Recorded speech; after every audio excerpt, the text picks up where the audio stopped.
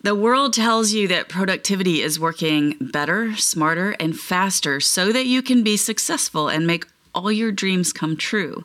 But our dreams should be slightly different. My prayer is that we dream the same dreams as God does for us, and that we would all see how to be truly productive in that sense. We're praying today for our productivity to be characterized by a Christ-like attitude, by godly motivations, and by dependence on God.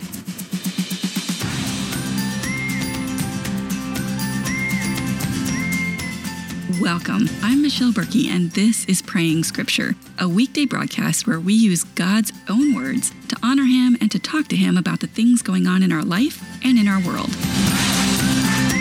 This is episode 186 today, and we are going to pray about productivity. But before we do that, we're going to begin with a bit of worship. And we're going to start with a verse from the Psalms. Psalm 100 verses 4 and 5, and it says, "Enter his gates with thanksgiving and his courts with praise. Give thanks to him and praise his name, for the Lord is good and his love endures forever. His faithfulness continues through all generations." All right, let's just use that and come before God in prayer. We'll use these words as worship this morning. Father, we come to you with thanksgiving in our hearts for all of the things that you have provided for us in this life, for all of the relationships that you have gifted us with, for our salvation, for the things, the ways that you have guided and directed us in our past, and for the way that you will continue to guide and direct us in our future. You are good, and your love endures forever. Forever is one of those words that I have trouble wrapping my mind around. And then you say, your faithfulness continues throughout all generations, every single generation, and that includes mine. That includes while I am here on earth. Your faithfulness will continue. I can trust that your love will endure and your faithfulness is continuous. And I thank you for those things this morning. I do come to you with that heart, that no matter how many difficulties we might be experiencing in life, no matter what my circumstances look like, no matter how things have changed or how they have remained the same and I want them to change, all that aside, I can be thankful in my circumstances because you are here with me, because your faithfulness and your love endure forever throughout all generations, including mine. I can trust your word and trust in you. Thank you for being that kind of God, for being trustworthy, eternal, and full of faith and love towards your people. As we walk forward today into this time together, I ask that you would guide and direct it, that faithfulness and love and goodness would be evident in this time as well, that you would speak to our hearts, that you would guide my words and my thoughts. So I'm having trouble thinking clearly this morning. I pray that you would work through whatever comes out of my mouth in the hearts of your people who are listening. We are eager for your presence. We are hungry for your word, and we are willing to be obedient in whatever you ask. And I don't say that lightly. If we are not feeling obedient, if we are feeling rebellious, I pray that you would shift our hearts towards obedience. In Jesus' name, amen. In our last broadcast, we prayed about half the qualities that should be evident in our Christian productivity, according to a blog post by Lauren Pinellas. And today we have the second set, the second half of those. We have 3 different qualities. As a believer, we should be doing what we do with excellence, and that our healthy productivity honors God, and it makes room in our lives for the pursuit of God's plans for us. But productivity for us isn't just working hard or even working smart, although those things are appropriate. It's having the right motives to do the right things in the right way. Like everything else I can think of right this minute, our productivity should look different than the world's productivity. The first one that we're going to talk about and pray through is right thinking, having a right attitude. Mr. Pinellas says, when bringing God glory and affecting eternity are our goals, this is done with more than just our task list. This is also done with our hearts. Our focus is not on knocking out our to-dos, but on doing so with a Christ-like attitude, humility, reverence and contentment are required before we can properly glorify God. So productivity comes in not seeking our own glory or the praise of men, but in seeking the glory of our Maker. So we're going to take those three qualities that he mentioned, humility, reverence, and contentment, and I have a verse that focuses on each one. And we're going to pray through those to bring those more to the forefront in our lives, more that they would be evident in powerful ways in our lives. So here are the three verses that we have. The first one is humility. And we're going to be in Philippians quite a bit today. Philippians 2, verses 3 and 4. Do nothing out of selfish ambition or conceit, but in humility consider others as more important than yourselves. Everyone should look not only to his own interests, but rather to the interests of others. 1 Samuel 12:24 says, only fear the Lord and serve him in truth with all of your heart, for consider what great things he has done for you. And that gets to the heart of reverence. And finally, contentment.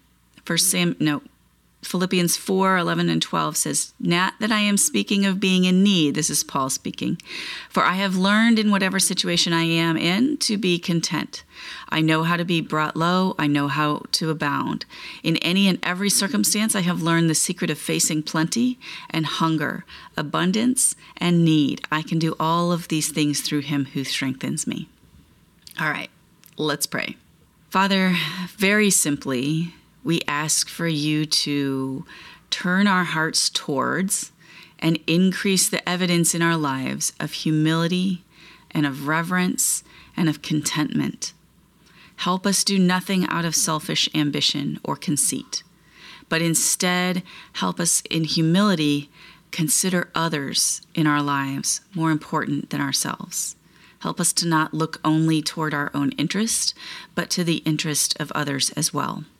Help us to serve you and love you and interact with you, have a relationship with you on the basis of reverence, that you are due our reverence. We owe that to you. You are worthy of our reverence. Help us to serve you in truth with our whole hearts. Help us to consider the great things that you have done for us and for others, the words that you speak in Scripture and the evidence that we see in our own lives of the great things that you have done, and help us to feel awe and reverence for who you are.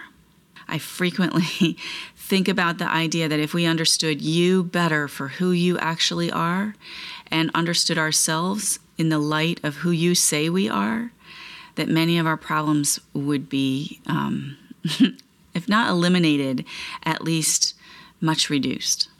And finally, contentment.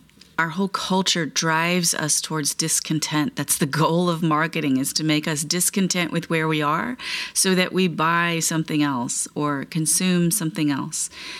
Help us instead to not fall into that race, but instead learn to be content with whatever you've given us, in whatever circumstances that we find ourselves in. Help us learn to be content in whatever those circumstances are, how to be brought low and how to be in abundance, how to learn to face plenty, how to respond to you in the same way when we have plenty and when we are in need. Help us to learn that we can do all of the things that we're required to do, whether in our productivity, in our day-to-day lives, no matter what our circumstances look like. Help us to do them with reverence and humility and contentment. All right, next, our motivations. They are a critical quality of our productivity. It's why we are working hard, why we are trying to accomplish more. Is it because we want success, because we want to earn more, because we want recognition of the people around us or their approval? Or even are we working for God's approval? Why we do what we do really matters. Our motivation should be for the glory of God, for being a living sacrifice, not for approval or recognition. So if you caught that key phrase, living sacrifice, you might recognize that our verse for this is going to be Romans 12:1. And it says, I appeal to you, therefore, brothers, by the mercies of God, to present your bodies as a living sacrifice, holy and acceptable to God, which is your spiritual worship. So let's pray through that verse. Father, we appeal to you based on your mercy to help us do this. Help us learn to live as a spiritual sacrifice, to present ourselves to you in the actions that we take in our physical selves, the things that we are physically doing here. Let them be holy and acceptable to you, and let them be seen by you and recognized by us as a spiritual act, as worship. Our lives, how we live our lives, is worship to you. And I pray that the things that we are doing, the reasons that we are working, would be holy and acceptable to you. Amen. And finally, dependence is the last quality of Christian productivity. Anything that we can offer this world that we do here that has eternal significance is because God is in us and working through us. Pinellas says Christian productivity is really about us making ourselves clean vessels through which God can be productive. It's not about sprinkling a little bit of God into our tickler files and our productivity systems. I think that really can be something that that gets into next week. I'll wait and comment on that next week. Instead, we'll go straight to the verses. Proverbs 3, 5, and 6 say, "Trust in the Lord with all your heart. Lean not on your own understanding. In all of your ways submit to him, and he will make your paths straight." This is probably a familiar verse. I'm not sure we really think about it when we're thinking about productivity or our to-do lists. And so let's do that today. Father, we choose to trust you with our whole heart.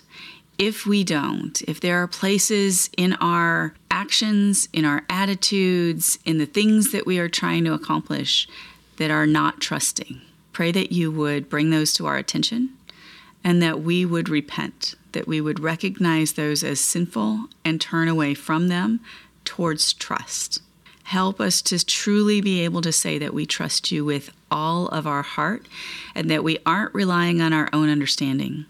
We think that our knowledge, our skills, our perceptions of what has happened in the world, what happens to us, what happens to others, we believe that those are trustworthy, and frequently they're not.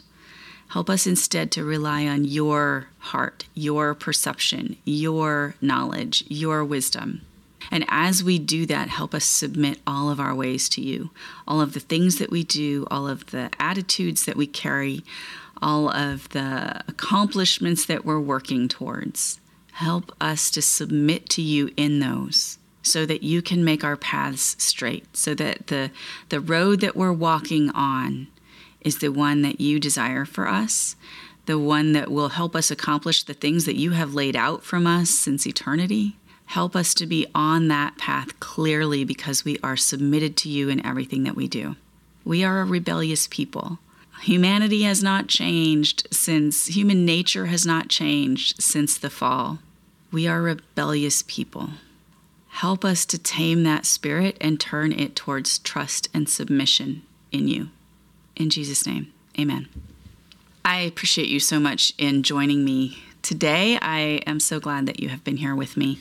If you're watching on the Facebook page, we'll be back next week. Watch on Sunday night or Monday morning for that schedule. I'm not sure what that is. My schedule is not laid out for next week yet. If you're a podcast listener, I appreciate you being here in that format as well. And I would love it if you would share, if this has been encouraging for you, that you would share it with someone that you think would also enjoy it. We are brought to you by Grace in the Gravel Road, and my heart is that as we pray together, that we would grow in our prayer lives, we would grow in the use of Scripture in this way, that God would answer these prayers in mighty ways, but most of all, that we would fall deeper in love with the God who gave us the words that we're speaking. Amen.